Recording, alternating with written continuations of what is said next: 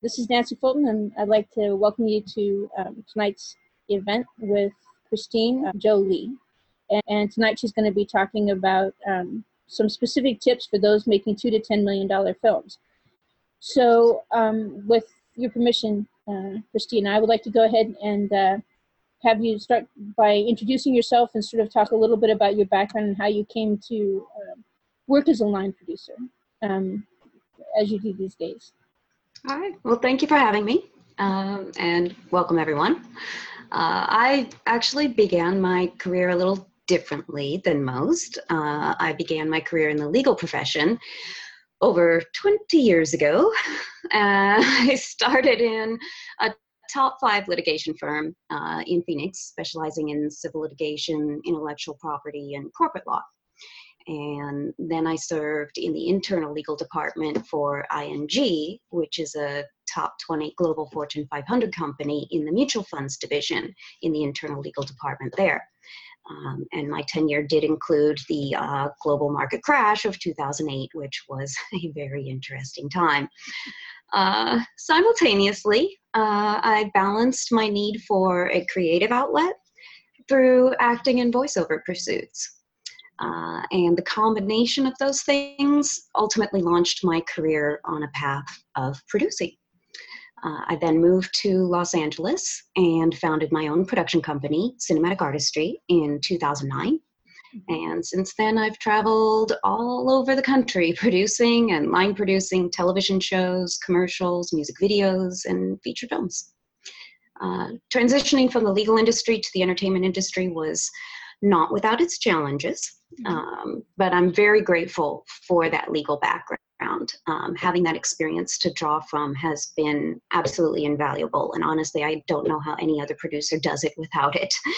I use that knowledge every single day. A lot of producing relies on a solid business and legal foundation. Everything from negotiating and drafting contracts, of which there are many in producing a feature film, to navigating through the rules and the procedures for governmental agencies and labor unions. It really has helped me to foresee the things that are coming, to be able to navigate through, achieve compliance, and avoid issues before they occur. Production time is, as you know, incredibly expensive, and delays due to errors can become very costly very fast. So the value of proper preparation and being able to foresee things and avoid them happening in the first place cannot be understated. Mm-hmm. It's when I looked into your background, one of the things that I noticed is that you have sort of worked on the gamut of films, from just a wide range of films at a wide range of budgets, and when you've worked with people who are transitioning, and I think it's a common transition, when you're working with people who transition from under $2 million films to over $2 million films, are there specific kinds of or patterns of mistakes that they make because they don't understand the different, they've moved into a different level of production? Absolutely. The biggest one being that in the indie guerrilla style, under 2 million kind of world, you deal a lot with non-union crews. Mm-hmm. You may not be able to avoid SAG, you're probably going union, even at that level, to get the talent that you want and the level and the caliber of talent that you're looking for. But more often than not, you're going non-union on your crew. And when you jump up to a higher production value, you are not going to be able to go non-union on your crew. Mm-hmm. And there's a lot of unions out there. There's the WGA, there's the DGA, there's IATSE, there's Teamsters, all those come into play. And immediately your costs go up, the value of what you're getting on screen goes down. And what I see, the biggest mistake I see is people trying to launch a production thinking they're going to be able to pull it off non-union and getting caught and getting flipped mid-production. And that is the most devastating thing that can happen to a film. Being able to accept that from the beginning, properly plan for it from the start, is a whole lot less devastating than getting flipped mid-production. Mm-hmm. So what you're saying is when you say flip, what you're saying is that somebody's raised money and they said the film was going to cost, $2.5 million because that's what they decided, and they thought they could get away without the Teamsters or without IATSE or whatever. And then somebody makes a phone call, and all of a sudden your production gets stopped because you've got non-union people doing union jobs. Can that happen even if you're not signatory? I mean, like, do I have an obligation to work with the IATSE, or do I have an obligation to work with the Teamsters if I haven't signed their contracts? That's exactly who they're targeting, is the non-signatories. Your biggest weakness, and what I see happen all the time, is that they want the better caliber crew. They want the great DP that's going to pull off the best look for them, that is already a union member, and try to get them to work non-union on the production without anybody finding out, or the first AD or whoever and whatnot. And then the union finds out, and when you have a union worker that's working non-union on your film, then you're really at risk for getting flipped. Does that mean that they pull the union guy off and say, if you continue to work on this production, we're going to terminate your relationship with the union? Or do they come in and strike your set, or what? Like, what do they do? A number of things can happen, and it depends on how bad the infractions are and how bad they want your film. Mm-hmm. If you have a lot of union members, pretty much you're going to need to sign a contract. Mm-hmm. It's really not a matter of if, it's a matter of what. Mm-hmm. And when. They definitely can make troubles for the crew. They definitely can make troubles for the production. They can organize the non-union members and get them to join the union as well, and to band together. They can formulate strikes. They can play very dirty when they strike, doing anything and everything they can to impede your production, if your production is still going, to try and make it impossible for you to finish the film. There's a lot of things that they do that are not necessarily the nicest things, but do achieve their purpose. Mm-hmm. It's a very bad situation, and usually when you wind up in that situation, the very first thing you want to do is call an attorney. You're going to need help negotiating that contract. If you're in a situation where you're getting flipped, you need an attorney fast that knows what they're doing, because those contracts actually are negotiable. I mean, they make it seem as though they're boilerplate and this is a standard contract, take it or leave it, but those contracts are negotiable. Mm-hmm. And if you're getting flipped mid-production, you have quite a bit of leverage to be able to negotiate away things like they can make the production flip from retroactively from the start of prep, and you don't want that. So you want to negotiate away and try and start, the flip, when you sign the contract, midway through, not retroactively. Mm-hmm. So that's going to cost you a whole lot more, obviously. I was on a production that was flipped. That was a distant hire situation where we were out in the middle of nowhere, and the majority of our crew were not locals. So, that a lot of rules came into play that increased costs immediately. When you've got a local hire or a non-union crew, you're paying them from the time, they show up on set, what their call time is, and you're stopping the clock when they're dismissed from set. Not true if they're on a distant hire. Then you've got portal to portal. You're paying them all the way from the hotel back to the hotel again. So now your 12-hour day just became a 13-hour day or 14-hour day, and they're into, golden time, on that return trip, or you're cutting down, your shoot hours in order to make sure that you're within the 12, from portal to portal, which ordinarily you can't do. Your schedule's already set. But the non-union crew, it's very advantageous for them on a flip Ordinarily, to get into the union, you have to amass a certain number of hours, and that takes a long, long time. Mm-hmm. And getting into the union is a goal for many crew members. Mm-hmm. If they are on a production that gets flipped, then the Taft-Hartley comes into play. Oh. And then they get an instant ticket in. So, yeah, a lot of times. Everybody has an incentive at that point to turn you in. In other words, there's a reason Yeah. to become more attractive as a target to be flipped or to have the unions brought in, because now they can actually get admitted into the union, which is handy for actors, or actually handy across the board. Mm-hmm. For all of all the way across the board. Mm-hmm. People are going to get an increase in pay. They're going to get an increase in benefits. They'll get into the union if they weren't in the union. They'll get their, union hours if they are in the union. That goes towards their, pension and health, all that kind of thing. On the distant hire, they got portal to portal. They got, per diem, all kinds of things that they weren't getting before, that radically increase their pay. And I wouldn't fault them for that. They got to look out for themselves. Everyone understands that. But the cumulative total, when you're talking about a crew of 30, 40 people, adds up very quickly. And more often than not, you don't have that much contingency. Right. Also, you made a deal with the investors. It's going to cost X amount, and you just doubled your budget instantaneously. So that seems like the kind of thing. So that seems like the kind of thing that one of the reasons why it's critical to make sure that you get your budget right from the beginning.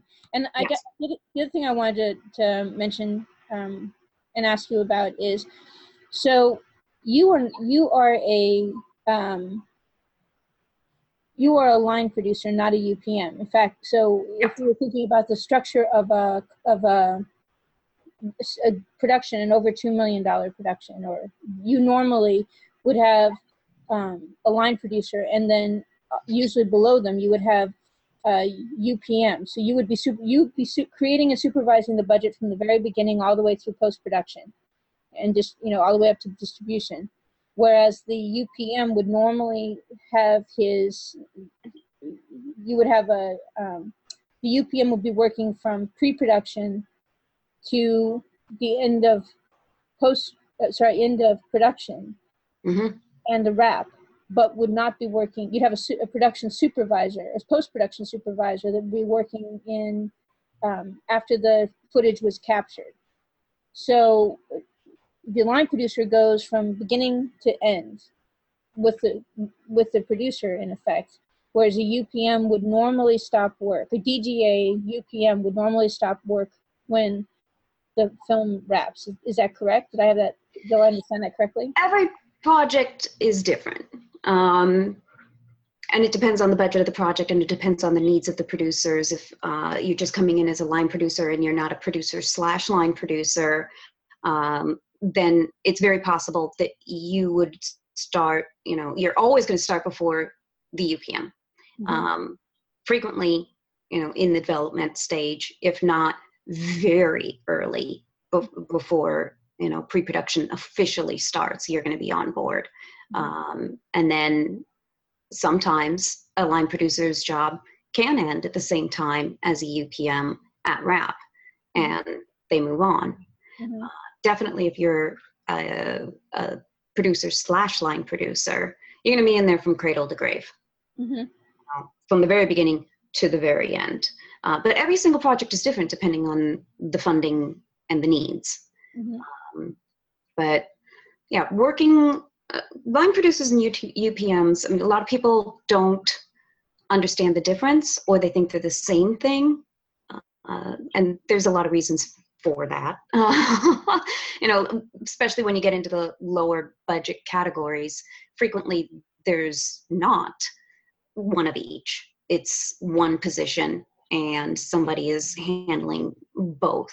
Well, if you're non-union, and you're not working with the DGA, then you can't have, even if you have somebody who's qualified to be called UPM, but it's not DGA signatory, then you don't have the ability. You have to call it a line producer that guy's job gets called No. producer, or? No, if you've got a UPM that's not DGA and you're trying to avoid using the word UPM in order, to keep out of the purview of the DGA somehow, that by just calling them something different, you usually call them a production manager. A line producer is always a line producer. A line producer is above the line, and that's a position that's recognized and under the guild of the PGA, which I'm a member. The Producers Guild of America, and then a UPM is below the line, and they're under the purview of the DGA if they're union at all. So they are actually very different, but they do work together.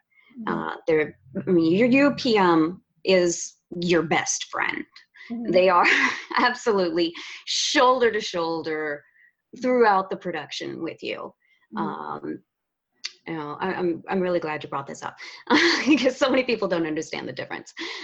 Because, like I said, on low budget productions, frequently there is no UPM, and you've got a line producer that's doing both, and so the lines become non-existent, and it leads to some of the confusion as to why people think it's synonymous. But once you get up into this category that we're talking about, as far as the 2 to 10 million, you are absolutely going to have the two positions, and you're going to need the two positions. When the line producer starts, they're going to create the budget. They're going to know that budget inside and out, and they are going to be in charge of that budget for the entire time. A lot of changes are going to happen from the preliminary budget to the shooting budget, but hopefully by the time you start shooting and by the time you've brought a UPM on, you've locked that budget. And then in some cases, some line producers would give that locked budget to the UPM. And then the UPM is going to take that and look at each line item and see all of the elements that you've marked that you want them to secure. And they're going to be your soldier in the field. And they're going to run out and they're going to get you those things. And they know that they have to stay at or under that line item the way you've put it in there. If you've said that you have $6,000 for this item, then they need to go out and they need to find options that are 6,000 or below, and come back to you with those and make a decision. If it can't be done, then they need to report that back. But the decision making and the analytics are always done by the line producer, and only the line producer gets back into the budget and makes any changes and moves anything around, and decides whether to approve or deny a particular request. Sometimes some line producers, for various reasons, will never give the budget to the UPM. And there's various reasons for that. Sometimes it's just the line producer's preference. That's the way that they work. It may be the relationship between the line producer and the UPM, or it may be orders from above. It may just be a mandate from the producers and the EPs that the budget never go outside the producer's circle. And so in that case, the line producer is just going to tell the UPM, line item by line item, I need you to get me X, and I have Y to spend. And they never get to see the whole picture. But regardless of whether they get to see the budget or they don't get to see the budget, they don't get to change the budget, ever. They have to bring that back to the line producer, and the line producer does the analysis on it, and they decide what's going to be done, and they make the changes accordingly. And usually your UPM is finding things like equipment, unit supplies, crew, those kinds of things. You're not going to have your UPM going out and getting your above the line talent. That's not something that's ever going to be delegated to your UPM. They're going to handle most of the stuff that it is required below the line, and that is logistics that are needed for that production to run smoothly. And then there's another division that happens once the production actually begins, and that is that your UPM is the one that is always going to be on set. They are there, and they are the front man that is going to handle all of the little fires and all of the little issues and deal with all of the crew running up, I need this, I need that, or this isn't working, or whatever the case may be. And they're going to report that back. The line producer may or may not go to set. It depends on the line producer, and it depends on the project. They may stay entirely in the production office the entire time.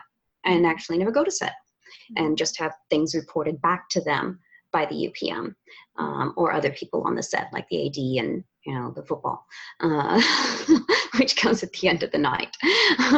The line producer is in charge of running all of the staff in the production office as well. And in a budget of this size, you're going to have a full production office. So you're going to have an entire team back there that's going to include, you know, your coordinator, your production coordinator, your assistant production coordinator, you know, your accountant, your PAs for the office and whatnot. All of that crew needs to be run by the line producer, and everything needs to be kept going smoothly back home at the mothership.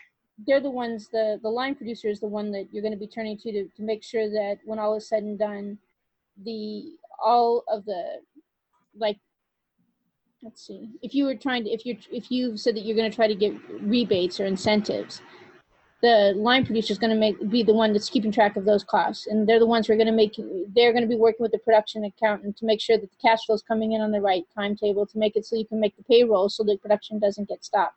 And they're going to be the ones that are making sure that the wire transfers are going to be coming in so that you can do all the logistics from the investors. And they're also the ones who are looking, in case there's going to be a problem, they're the ones looking 2 weeks out. So they're the ones that can figure out if we have to wind things down or sort of mothball everything for 5 minutes, this is when and how we're going to make that happen.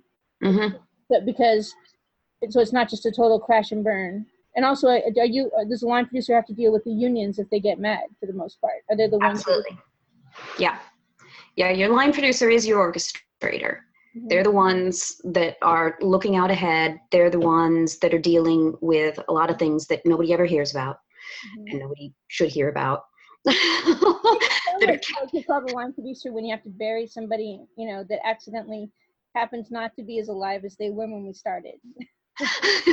What happens in the production office stays in the production office. Yeah.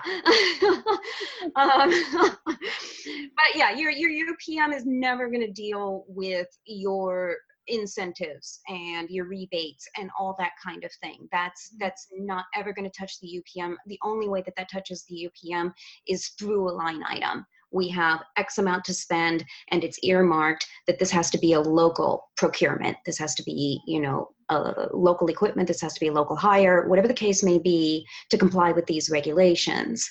And they're going to enact that. But it's the line producers that's going to tag all those things.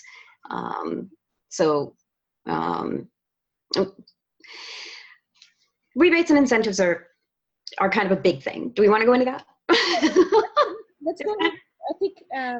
I think it's a big enough topic that we should sort of, and I think it's a kind of thing. We should delve into that. I think a lot of people are very interested in that. And that starts way back in the budgeting process and way back in the development process. And it's a very attractive thing to investors. Everybody wants to put those in the budget right away as a preliminary budget item to attract investors. And investors love to see that. I mean, who doesn't like to see that? And you know you're going to be able to stretch your money as far as it can go and you're going to get money back. I mean, that sounds great. That all sounds great. The problem is that, you know, while on the surface that sounds brilliant, there's a lot more to it. And there's a lot to consider and be aware of before you put that in a budget. And you definitely can't be telling your investor that you're going to get that, because it's not ever going to be certain at that stage that you're going to get that. You're not going to know until after production is long gone, the tents are gone, the trucks are gone, everybody's gone, whether you got it or not, or how much you got. You know, you do want to do research ahead of time. These are state-run programs. Okay, so just understand this is not a federal program. These are state by state, so there's no uniformity whatsoever. Not all states offer them, and every single state is going to be different. So, and it's not going to be possible in the preliminary budget stage when you're trying to decide what to go for, to do, you know, if all 50 states had them, 50 different budgets to figure out which one you want. You know, that's that's really outside the realm of what anybody can afford to do, is to do that many different variations of budgets to try and decide. But you are going to do a bunch of preliminary research based on, other factors, geography, or things that The health, that the health of the state is like a big one. Like, because remember, like one of the things that's interesting is the state has to approve that, because you were telling. Yes. The state has to approve it, and the states, most states, and I'm going to speak in general terms here because, as I've just said, they're all different, but most states do have caps on those programs. And there's a lot more projects applying for those programs than they have funding to award. So it's highly competitive. And you can't, most states, you can't take a script and a project in for approval in the development stage. You're not going to be able to submit that project even to get into the competition for those funds until you're actually funded and actually greenlit and have a production date. And you need to be able to comply with rules like, almost all of them have a rule that you've got to start production, do a significant item that counts as starting production within that calendar year that you're first awarded your incentives. So you got to be good to go. So when you're out there trying to find investment money, there's zero way that you can already have it and tell your investor that you are using incentives and you're getting rebates, because you cannot know that at that point. You can't even know that at the point that you win the lottery and get approved, because there's a whole lot of rules and regulations and deadlines and all kinds of things in the statutes that you've got to be really up on and meet. There's minimum thresholds for spending. Remember, the whole purpose of these programs is to generate income for that state. That's what it's for. So, you're not going to be able to go to, we'll pick on Mississippi. Say Mississippi. I'm just talking off the top of my head here. Nothing against it. You're going to go to Mississippi and bring all your equipment and all your crew and all your talent and everything from LA and use that program, because that's not benefiting the people from Mississippi. You've got to spend in Mississippi, and you've got to hire Mississippi people. And each state is going to have a different threshold of those requirements, and you're going to have to be really up on that. And if you don't meet those minimum thresholds, your entire project in the end could get disqualified, even though you were approved in the beginning. If you can't at the end prove up enough receipts and enough spending to have met all of those, then you run the risk of your entire project being disqualified and not receiving a cent.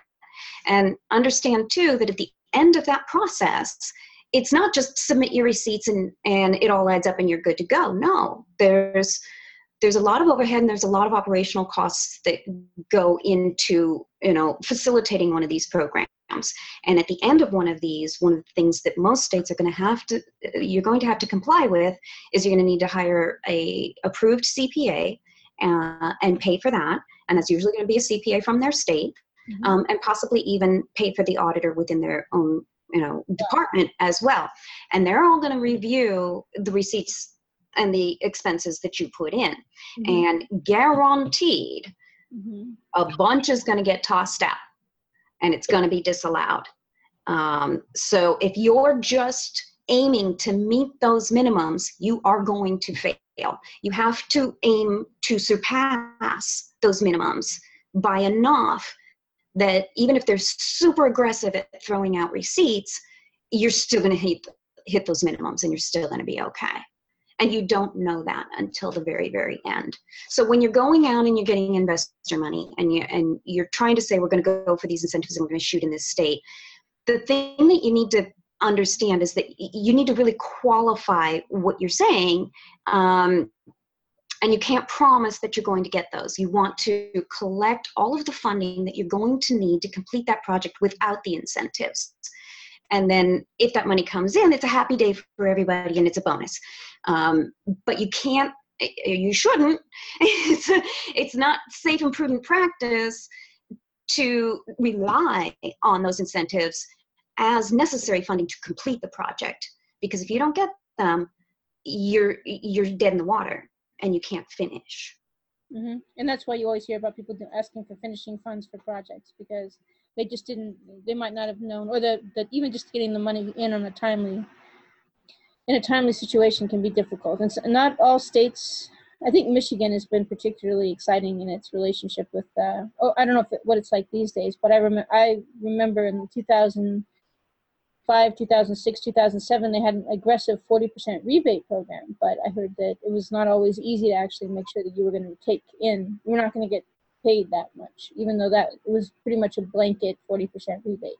So I think one of the reasons I think it's necessary, like you've indicated, one of the reasons it's necessary to work with a line producer from the very beginning, from the beginning budgeting process. When you're doing a film that's more than $2 million, is one of the reasons you need that is because you're going to be dealing with these issues from the beginning of the production so long after the project is finished. It's not, the money issues don't disappear, particularly if you're working with state rebates. That's because you're involving a whole state worth of bureaucracy. You are. And like I said, there's a lot of operational costs that go into, trying to comply with those programs throughout production. It adds a lot of burden to the production office, and you're going to have to staff up, and there's a lot of extra work to be done before, during, and after in order to try and implement that and collect on that. And so you do want to do an analysis of that before you go for it, because a lower budget production, it might not be worth it. The operational costs plus the risk, it might not even be worth it to try for it. Don't forget too that if you're going to do something like that, it's usually not in your home state. You're usually going somewhere else to take advantage of, an extremely attractive looking state incentive elsewhere. And so you're traveling people there. And invariably, if you're not doing California and you want name talent and you want theatrical release, which in this budget level you're going to have, your name talent is not going to live in, quote unquote, wherever. They're going to get flown in from LA. And so you're going to have extra travel costs, and you're going to have extra accommodations, and you're going to have extra distant hire pay, and you're going to have to pay whole days, and you're going to have to pay per diem, and all those things add up. Mm-hmm.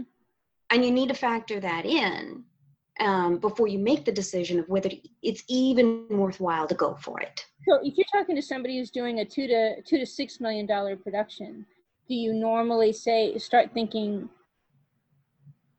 this isn't a dubious thing? Unless you really want to shoot in Louisiana, just because your project is actually legitimately a Louisiana project, like it's about. And the beignets are so good. Yeah, they should be illegal actually. Yeah.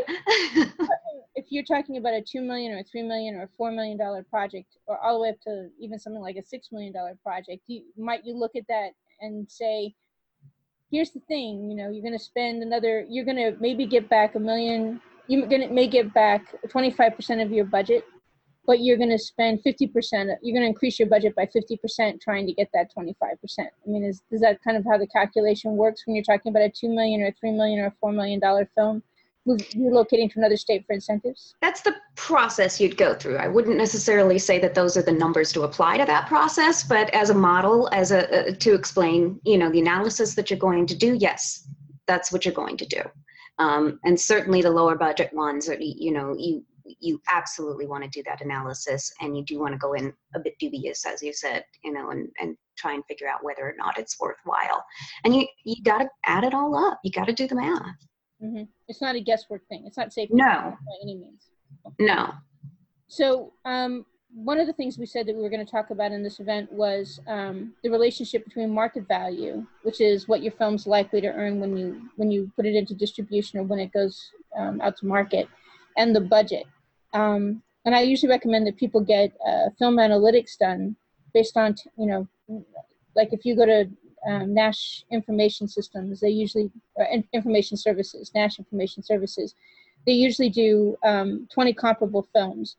When they say these 20 comparable films that are the same budget, the same cast level, the same produced in the same locations, etc., made, this much money. So we forecast based upon these averages what your film's likely to make. So they give you sort of a heads up on what the budget, what the maximum the budget can possibly be is. Do you think that makes sense? When somebody comes to you and they say, this is the project that I want to do, and you're looking at like a Western sci-fi comedy. Okay. How do you actually determine, how do you tell people to determine what a rational budget is for a given project? I mean, do you tell them to go do film analytics, or do you say, well, it's whatever, how do you tell people to forecast what they should spend on a particular project? I totally agree with you on the film analytics. And that's one of the things that I really enjoyed when I first met you and you started talking about those kinds of things, that attracted me to you, because it's a very rational way to approach things that most filmmakers that I run into don't think about and don't employ. It's deciding on the market value versus the budget from the get-go is a very necessary first step. And it's one that people tend to skip entirely. A lot of times, projects start off with just a blind love for the script. And of course, a killer script is essential, because without that, you have absolutely nothing. But once that hurdle is passed, it's very necessary to take off that creative hat and put on the business hat and keep it on for a while. Don't start running out. And it's natural, it's very natural. People want to start forging out and getting the talent, getting the crew, and getting the locations and all that fun stuff that starts really bringing those words to life and making it a reality.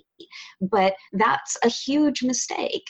A lot of filmmakers take that script the second that the ink is dry and run straight to a line producer and say, here, make me a budget for as low as this can possibly be made for. And that's a huge mistake.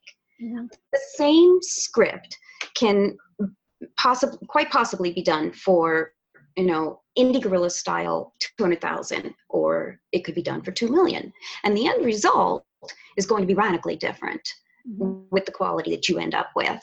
And if you don't know by looking at the analytics where you should be aiming,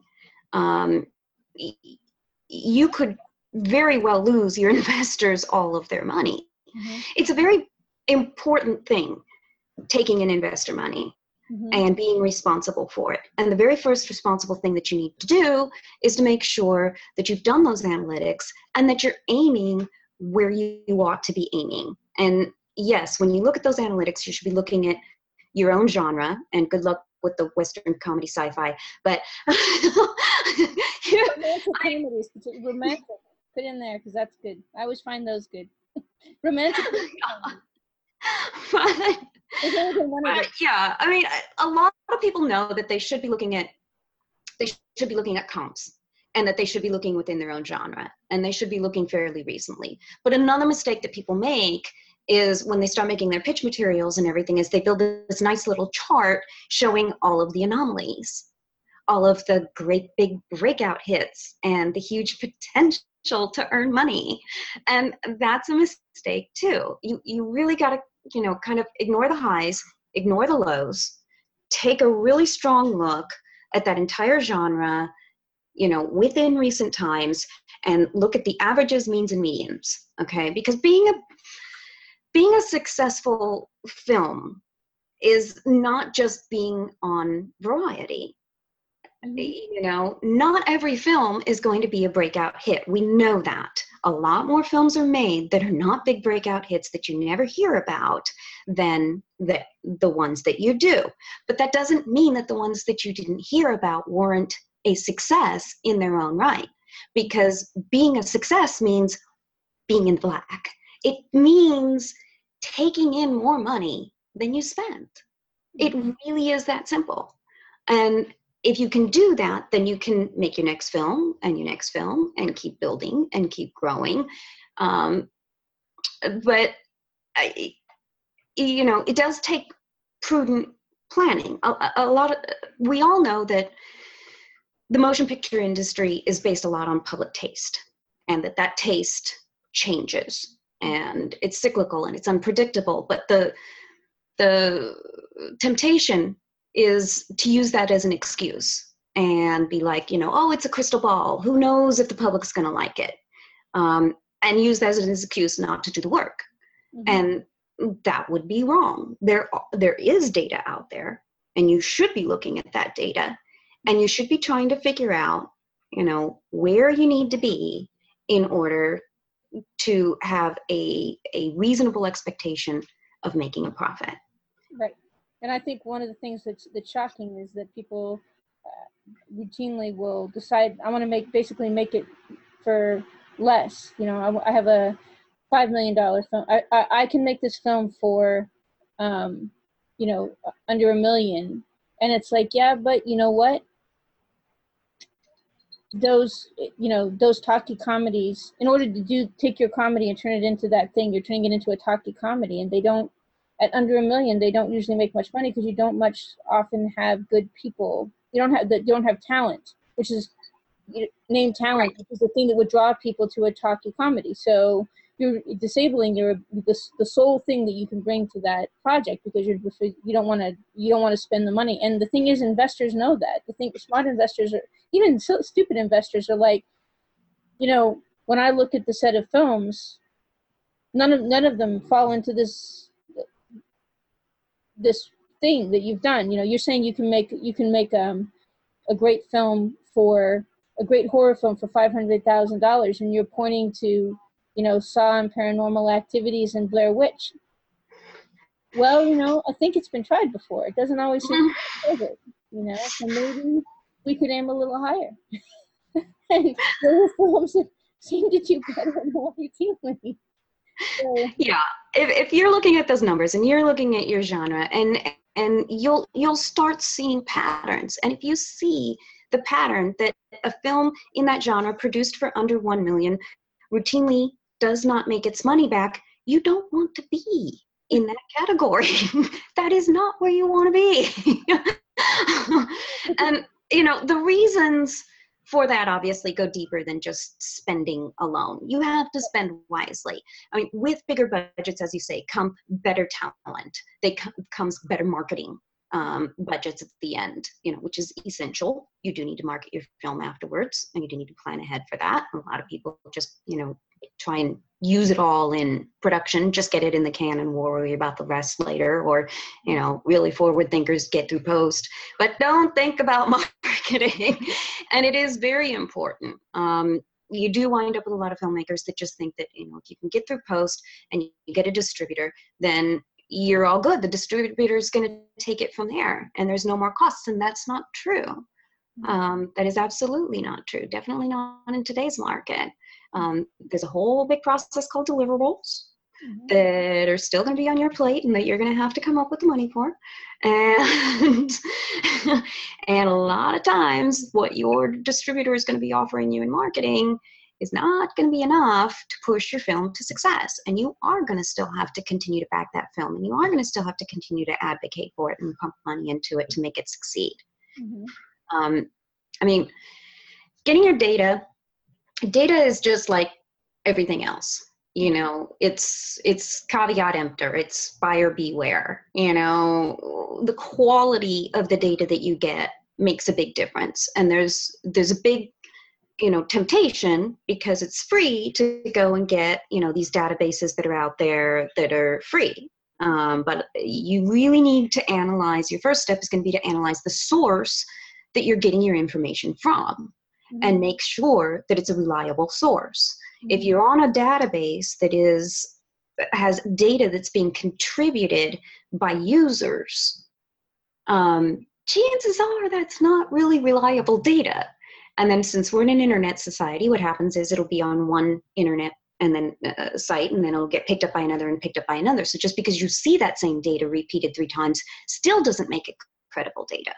I mean, it's like anything else. You do get what you pay for. And the subscription-based services are going to offer you better data than the free ones.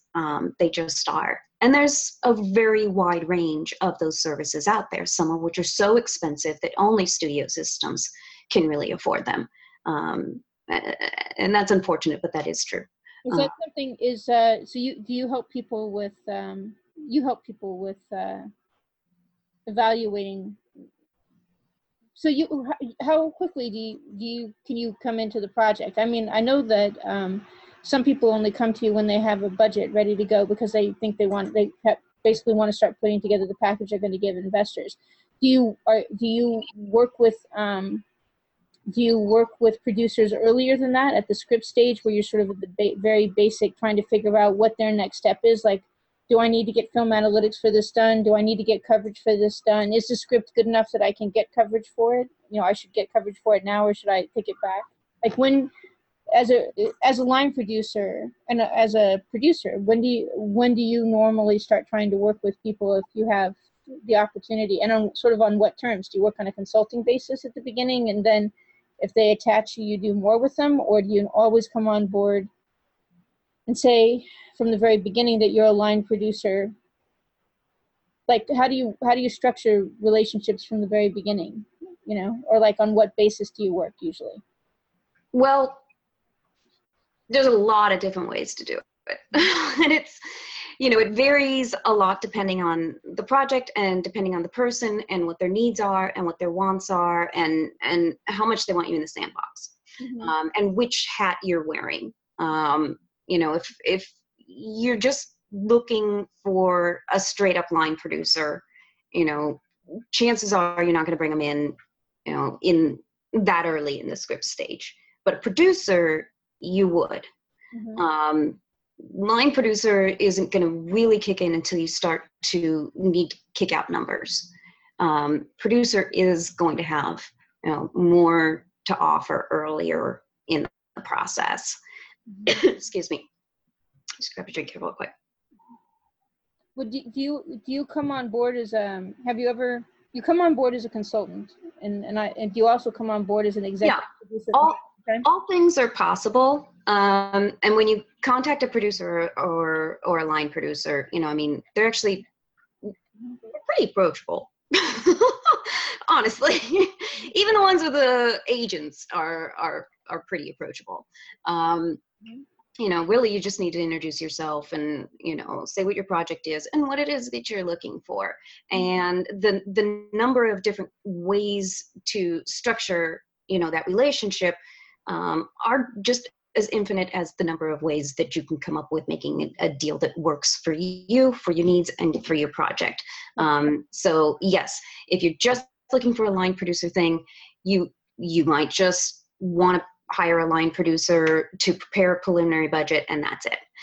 You might want the line producer to prepare the preliminary budget and attach all the way through to production, if at all possible, with the understanding that professional commitments are unknown when that time arises. Because when you're doing a preliminary budget, you're going to, obviously then go out to investors. You may or may not ever get investors. If you do get investors, then, we don't know when that's going to be set, and that person might have another commitment at that time. But keep them in the loop so, they can, try and manage that so that they can stay on. Because if they've done the preliminary budget, then they're going to want to, it's nice to keep that person on all the way through, because they know that, and they know what the research was to come to those numbers, and they're going to be in the best position to get what they planned, to actually happen.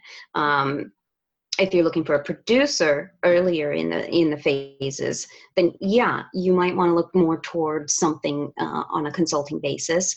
Mm-hmm. You might want to look at something on a retainer basis. If you do something on a retainer basis, usually, you can negotiate a lower day rate or a lower hourly rate, or however you structure that. Producers and line producers don't like to chase people down for money.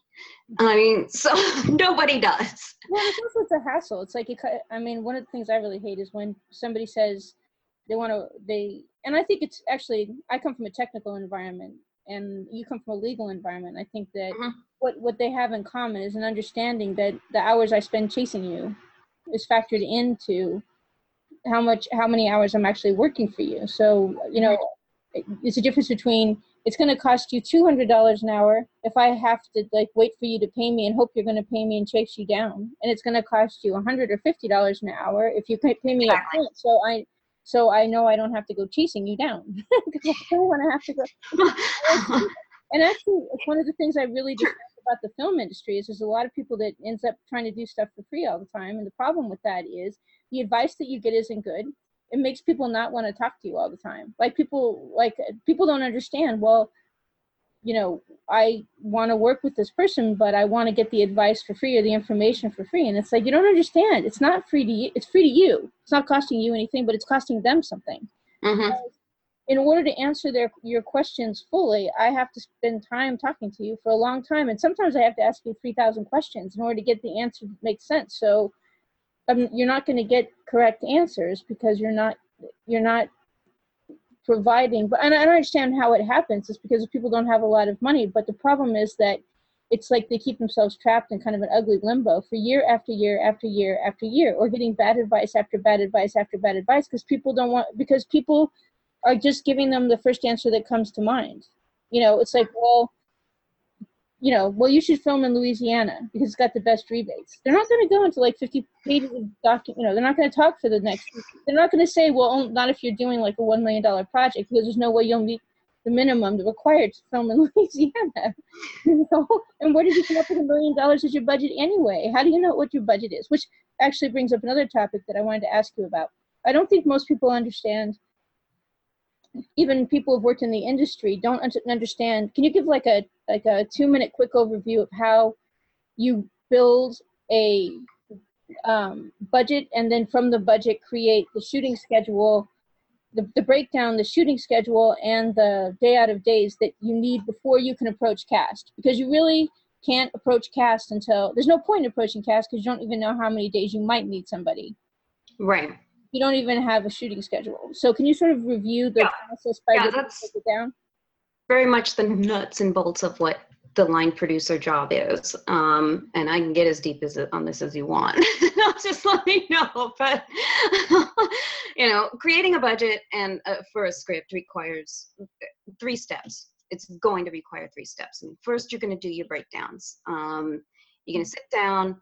You're going to have probably just an entire table full of different colored magic markers, literally. And you're going to go through your script and you're going to find every single element in there.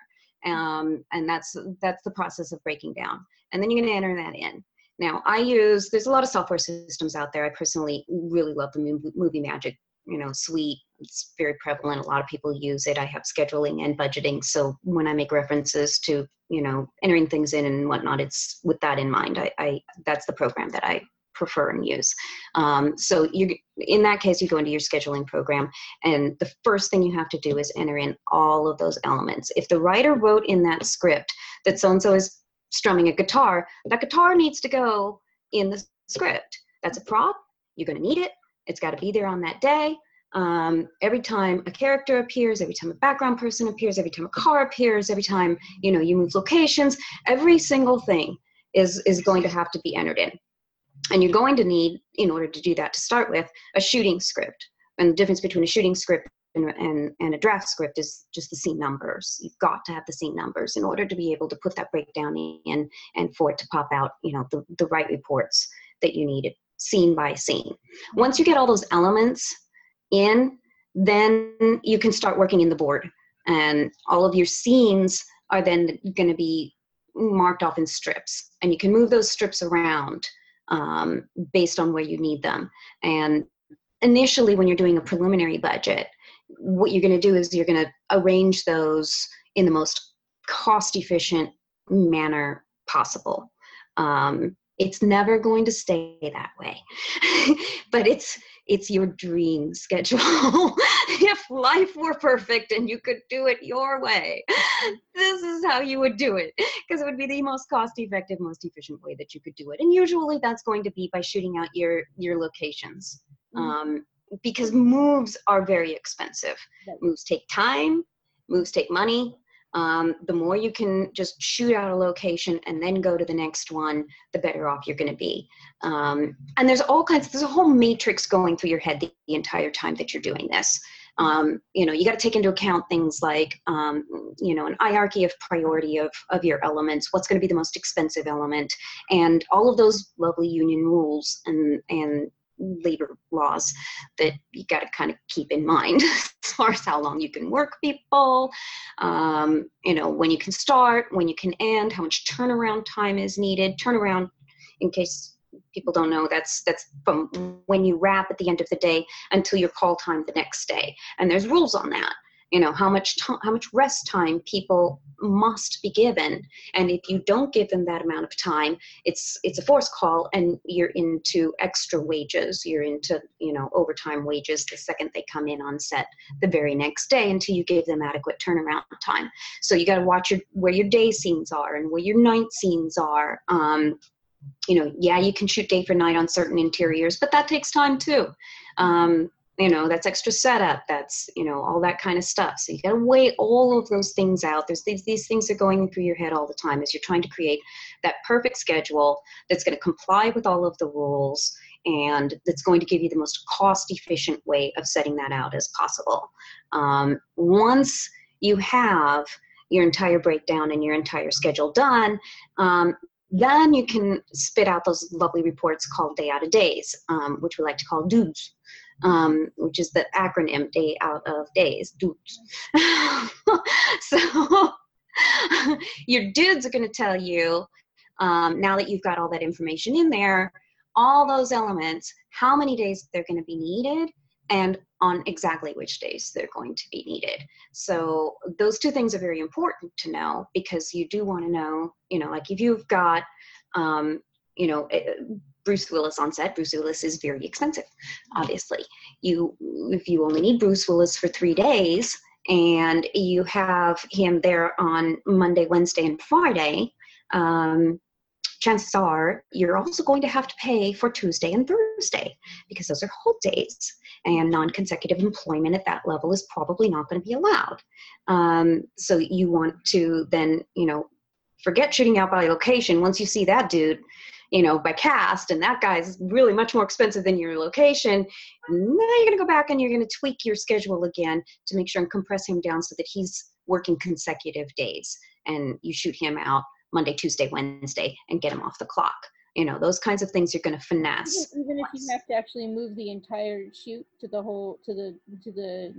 all 3 locations, or even if you have to set up duplicate base camps for, like, sometimes the talent, when you're shooting at $2 to $10 million, sometimes your named talent is going to be is so expensive that you'll do anything to make it so that you can ensure that he can shoot consecutive, because it's so expensive to have him come back. Yep, absolutely. And whatever that most expensive element is going to take priority on your schedule. And then also, once that most expensive element comes in, and if it's a talent, and even if it's a location, when you can get that person based on their availability is going to move your schedule around as well, invariably. If they're just simply not available on the day that you want it, you're going to move your entire schedule around to accommodate theirs. And start moving things. And that's why I say in the preliminary budget, it's never going to stay the same. Because once those elements start coming in, and those elements have needs and wants and conflicts, you're going to start making accommodations and compromises in order to, serve the greater good and get what you need. And try and manage. Every move that you make is going to cost money. And that's the line producer's job while you're in that process, is to try and manage all of those moves and all of those changes, without breaking budget. And sometimes that means sacrificing on in one person's department in order to accommodate another. It's kind of the way it goes. Sorry, art department, or whoever you've just stolen out of their fund. But we need Bruce another day, sorry. So, once you have your budget, all queued up, you've got your breakdowns, you've got your schedule, you've got your dudes, you're going to start entering those things into your budget. You can't do your budget without those things, because those are obviously, elements that are needed that are, part of the mathematical equation. You have to know what the price of something is, and then you have to know how many days you needed in order to know how much you're going to pay for that thing. There's no other way to do it. So when you're a couple of things come to mind. So when you're doing the budget, one of the reasons that you need to know sort of from the producer what based upon what the information that he got during the film analytics process, one of the reasons you need to know sort of a ballpark budget is because you really can't do the budget itself until you know, for example, what schedule you're working from on SAG and IATSE and the Teamsters, because low budget, a SAG low budget feature has different pricing for talent than a SAG basic agreement project. So is that something that... A lot of the rules differ. Sometimes, on some of those lower budget contracts, non-consecutive employment is allowed. And without a penalty. You're not going to have to pay for those whole days. What contract level you're on with every union matters. And you've got to keep those rules in mind. They do affect your budget. And the higher tiers, they call them tiers, are going to be more expensive. They're definitely going to be more expensive. Also, one thing I don't know if I was talking to you about it, but I know that when you're working with kids, kids under a certain age, they can only work 4 hours. But then also there's the issue of if you have kids and there's any kind of, God help you, should there be any kind of stunts involved, or even just stunts at all as a whole thing. All of those issues also come in. Is that something as a line producer that you can look at and you can go, oh, that's a shotgun blast, that costs 2 days, or that, that's something as a line producer you have to look at. You absolutely have to look at. All those things have to be looked at, and all those things have a cost associated with them, and you do want to foresee those ahead of time and budget for them accordingly. And yes, minors are an issue. As far as how long you can have them on set, and therefore how many days you're going to need them. If you might be able to shoot an adult out, in one day and work them a 12-hour day and be done. But if you can only have that kid on set for 4 hours or whatever their age level is, and the number of hours that you can have them on set differs depending on how old they are. And it's not just, on set, but it's a mixture of how long they can be on set, how long they can be shooting, how long they have mandatory rest period, and how long they have school time. You have to have a set teacher there, and if it's an infant or a toddler, you have to have a set nurse there. These things all have to be factored in. Every one of them has a cost associated with it. Stunts, yes, a very big thing, and you're going to want to know what those stunts are and how they're going to be approached. And the way that you shoot them out can be radically different, depending on how you approach that stunt. And knowing what you have overall for a budget is often going to shape how you do things. If you have 5 million, versus, 500,000, you're going to do things very, very differently. You have more options. The other thing I wanted to ask about is, because I heard about somebody who was a SAG member, and they do actually, so SAG has rules. What you think is a stunt and what SAG thinks is a stunt, they're not exactly the same thing. Like, SAG kind of tends to think of even a pretend fight is something that requires choreography, which means that they expect there to be a stunt coordinator who's going to be there to walk people through the action and then be there to watch the stunt performed. So is that something that you can tell by looking at the screenplay? You can go, do you consult with the writer to say, okay, so is this guy just hitting this guy one time and it's just, or are we talking about somebody falling to the ground? Because that's a whole different thing, right? Somebody having to fall to the ground because they've been struck is different than somebody, the kind of slap across the face you might get in a 1950s movie, right? So is that something that you ask the screenwriters about when they're bringing you the screenplays, or is it something that you guess at? Like, how do you figure, it seems like there's an infinite number of decisions. How do you figure out, how do you guess? Like, is it, do you just, it seems like a really hard job, actually. Some things, like I say, you can tell just by looking. Some things you cannot, and you are going to have to ask for some insight on that. Now, sorry, writers, but once the director comes on board, the director's going to say what that's really going to be when you shoot it. But if you don't have a director on board, or if the writer isn't going to be your writer-director, and you're trying to work on a preliminary budget, if you're back in that stage, you know, yes, your writer's your only source for insight on how do you see this, you know, happening. And that's where you're going to go for answers. You know, understanding that if it's not a writer-director, by the time it gets to the director, it may become a whole different thing. The director almost always has a different creative vision that they'd like to, you know, express. So, and I guess one other thing while we're talking about difficult things, stunts, kids, and animals. So that's kind of another thing. So when I was, you actually tend to count every animal in a project as if it were. Yeah, they all count. Every one of those little animals counts. They are all money, and they are all time. Right. Every animal is going to have an animal handler, you know, that goes along with them. Every animal is going to have a cost.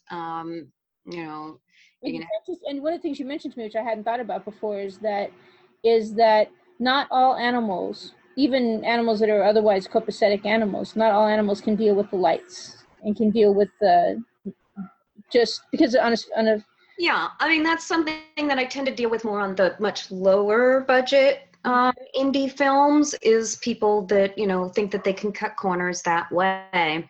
Like, oh, you know, I have a dog, or my buddy's got a dog, you know, we'll bring that to set, you know, he'll be fine. It's like, no, you really can't do that. And there's a lot of reasons why. You know, you do not, even the owner can't possibly say how that animal is going to react on set. This is a situation that they've never been in before.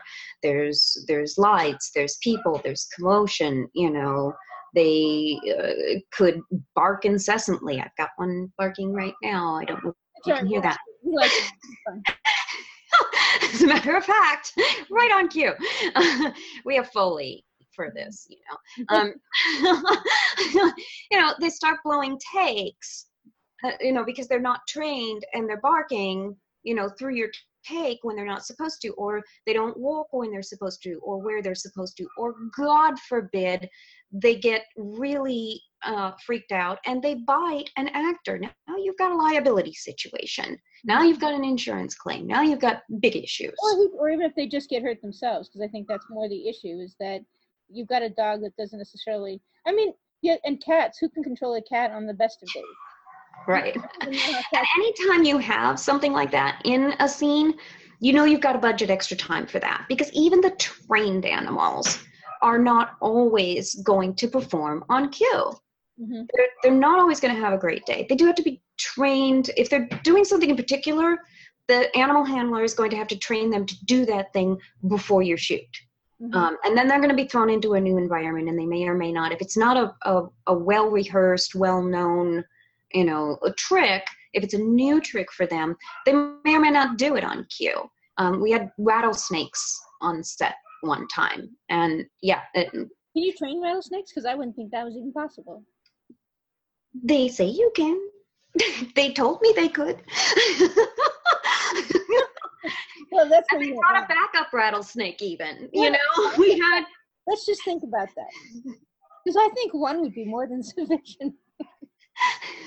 So yeah, we had, you know, a sheet of plexiglass, and the shot that they really wanted was, again, it was a kid who was supposed to be in a desert, who falls, and of course a rattlesnake is nearby and strikes at him. You know, well, you can't actually do that on set. So, you know, kid offset, rattlesnake on set, you know, put up the piece of plexiglass and try and get the rattlesnake to strike at the plexi.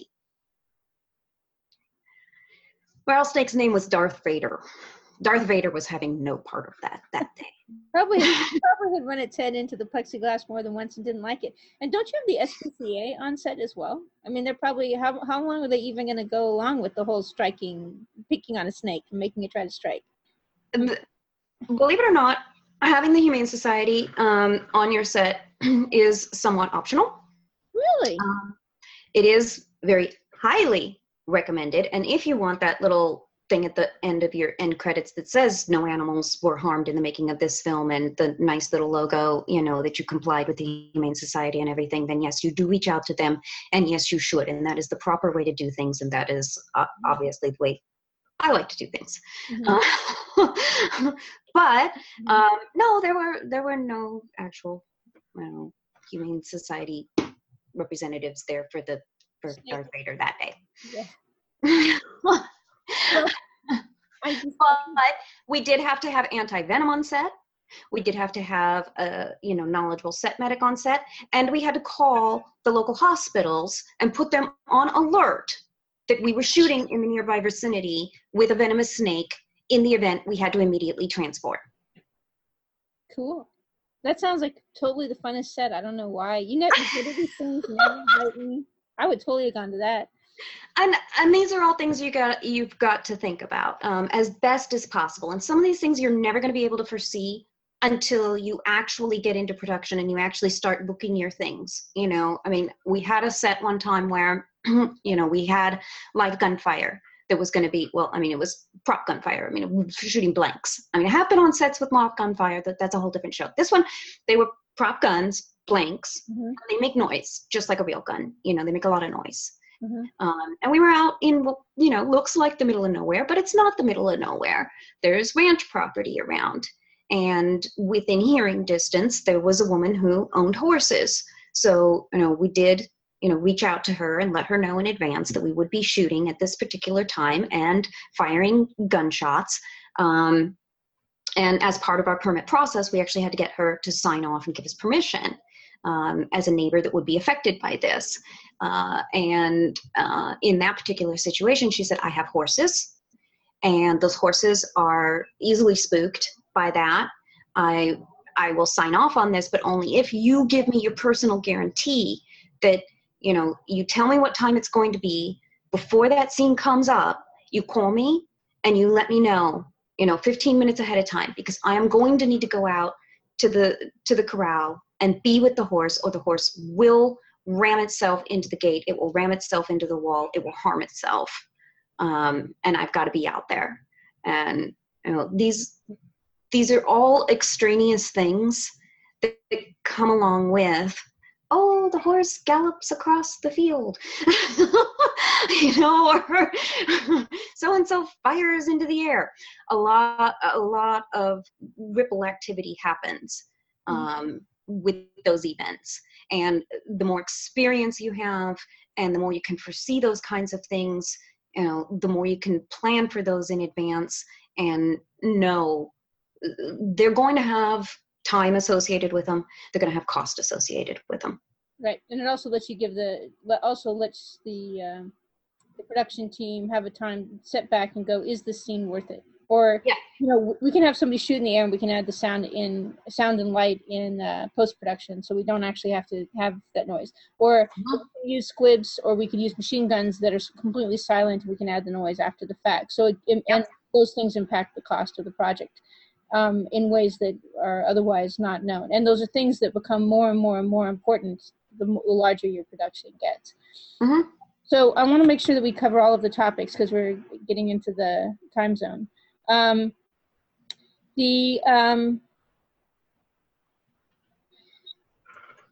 you were to give advice to people that are currently working on producing a project they think is almost certain to be into this budget, when would you actually recommend that they reach out to a line producer or reach out to start talking about these issues? Do you think that some people have said, the first thing you should be working on is making sure that the script is perfect. But do you think that that's true? Get the perfect script and then bring it to somebody like you or an executive producer or an expert to help you work through the rest of the process?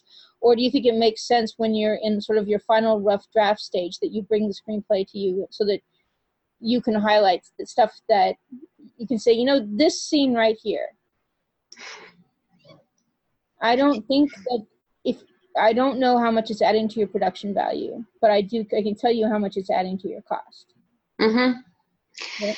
Particularly if you're on a lower budget, and you want to be on a lower budget, then you might want to bring in a line producer to spot that kind of thing at that stage, before you actually commit to doing the entire budget, to just at least consult and do that kind of a spot check. Things like, he stands in front of the Hollywood sign. Well, guess what? You got to pay for that. Or, they're down at Santa Monica Pier. You would be shocked at how much it costs to shoot at Santa Monica Pier. Every single one of those private business owners gets paid when you shoot at the pier. And that adds up real quick. And if that's really just a landmark shot in a montage scene, do you really need the Santa Monica Pier? Or is there something else that you could be shooting that, really is going to say LA without the price tag? Those are things that we can help with. Mm-hmm. But those are also things that may just get changed in production. Mm-hmm. And at that stage, you have no say. Right. So you're saying you get more creative control the sooner that you address those kinds of issues. As a writer, if you're concerned about that, how much your script is going to get changed in the shooting process, then yeah, you may want to finesse those things earlier and make those choices yourself. I'm going to take questions in just a minute. If you have questions, please send an email to nancy.fulton@yahoo.com. That's nancy.fulton@yahoo.com. One more thing I wanted to touch base on is you actually were an actor or acted. And I wanted to ask, do you think that has, in addition to your legal background sort of being a bit of a advantaged in production, do you think that being an actor and having worked professionally as an actor gives you any particular advantage when you're actually working as a line producer? Or do you think that it doesn't really translate into any specific benefit? I do think that's one of the many filters that I pass information through, and so that does tend to give me a little bit of insight that colors my perception of how things should be. Do I think a line producer needs that experience? No. Does it come into play? For me, it does. I can put myself in those shoes, and I can think through, a little more intimately what it's going to be like in that situation for that actor and what that actor's going to need. Outside of what the rules say you have to give them.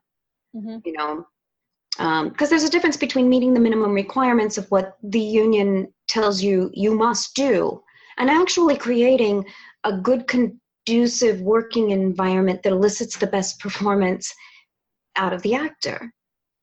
And you may voluntarily want to go a little further with some of what you're providing and what accommodations you're giving, in order to get that better performance on screen.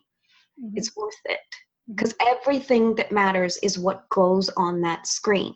And the more you can funnel the money, the time, and everything to what ultimately winds up on that screen, the better your product's going to be, the more saleable it's going to be, the more profits you're going to make, and the more people are going to like it. Right.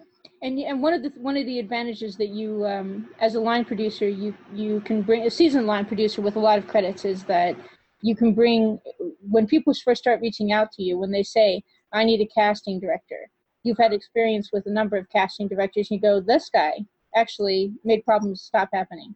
And this guy, I would never work with that guy again. That guy was horrible. I just don't like that guy. It's a small town. LA is, people do get to know, who's who, and, and whatnot after a while. Like location managers. Like this guy says this guy will promise you the world, but he never comes through. And this other guy, he always gives you 2 or 3 options for a good project. So do you bring crew with you as well as bringing I mean, is that like something you would expect a line producer to bring with them to a project? Is that you would hope that, I mean, I'm dating myself, but you would hope that they have a good Rolodex and that they have, trusted crew and trusted vendors and, can get, special deals and all that kind of thing, that help make the project run smoother and stretch the dollars farther. And, getting those reliable people is the best way to do that.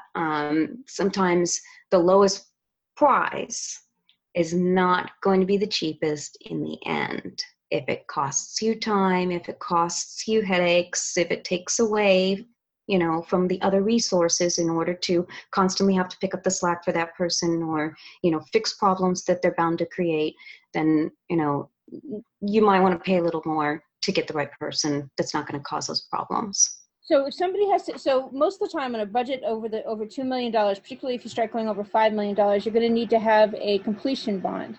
Is that something that the line producer gets, or is that something that the UPM gets, or how does that actually happen? Like, who qualifies to make it? Not the UPM. No, that's going to be the producer and the line producer working together to get that. Well, so in other words, you can't. It's not going to. You need to have to get the completion bond, which basically is. So for those people that don't know, a completion bond is a form of insurance that says that given this script, given this budget, given this set of parameters, this film will be completed. And if necessary, the completion bond company will step in to complete the project and will fire, even the named talent, they will fire everybody they have to fire to make that thing go. So, yes. And in order to get one, what's the percentage that you usually specify in your budget to set aside for getting a completion bond on a $5 million project? Is it 5%? Is it 10%? Or does it vary? I'm going to do outreach every single time. Every single time I'm going to go and try and find, a real number that I can put in there. Those things do change. Mm-hmm. They change from year to year. They change, all the time. And so I'm always going to try and go out and get the most recent information available. And, obviously once you put that number in there, if you're not funded yet, if you're not in production or anything, it may be a year or two down the road before you shoot, and that number may change by then. It may no longer be available for the number that you selected. Have you ever worked with a bond company? I mean, you've rescued productions before, so they've brought you in because, they've done whatever crazy person. Do you usually get brought in by a producer, or do you get brought in by a bond company? Producers. Really? Yeah. So they realize they've run their truck off the road, and then they call you in and they go, could you please come and make it so this all gets better? Yeah. Mm-hmm. Yeah. I've had a number of those. Those are always interesting calls. If we lost our line producer, how did you lose your line producer? Whose turn was it to watch him? He had him, and he was yeah, and he got away. And the story that you get is not ever going to be the whole story. So you always want to take that with a grain of salt. You're coming in and the place is on fire and you're running into the burning building. And most sane people don't run into the burning building. But yeah, I've done that on more than one occasion. I always swear afterwards I'm not going to do it again. And probably not any fun, actually. It sounds actually awful. All right, let's go ahead. I wouldn't like it because I don't like it because people are already mad. Let's go ahead. Oh yeah. Yeah. In any case, everybody should feel free to reach out to Christina. I want to go ahead and try to clean this up to tomorrow or the next day and try to make it available for her to approve, and then I'll make it available to you guys. And if you have any questions, you're always welcome to send me an email at nancy.fulton@yahoo.com. I apologize for turning this into a 2-hour and 8-minute session, but we haven't had an opportunity to actually interview somebody that does exactly what Christina does at this early in the process, and since most of us are developing, most of the people that come to my groups are developing projects, we're in a position where they need to be able to get early answers. And Christina's specific job starts in starts in development and packaging and goes all the way. Yeah. So it's like there's a lot of topics to address. So I hope you guys forgive me for making it as long as it has been. And you too, actually, Christina. I don't have a problem with it. I can go on as deep on these things as you want. We could go on forever, but we will not. It's like the rattlesnake's going to stay with me there for a while. Darth Vader.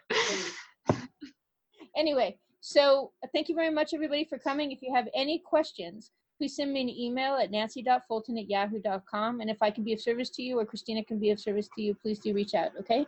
Thank you so much. I very much enjoyed seeing you. Christina, you are to die for. Thank you so much. Thank you. Take care. Bye-bye.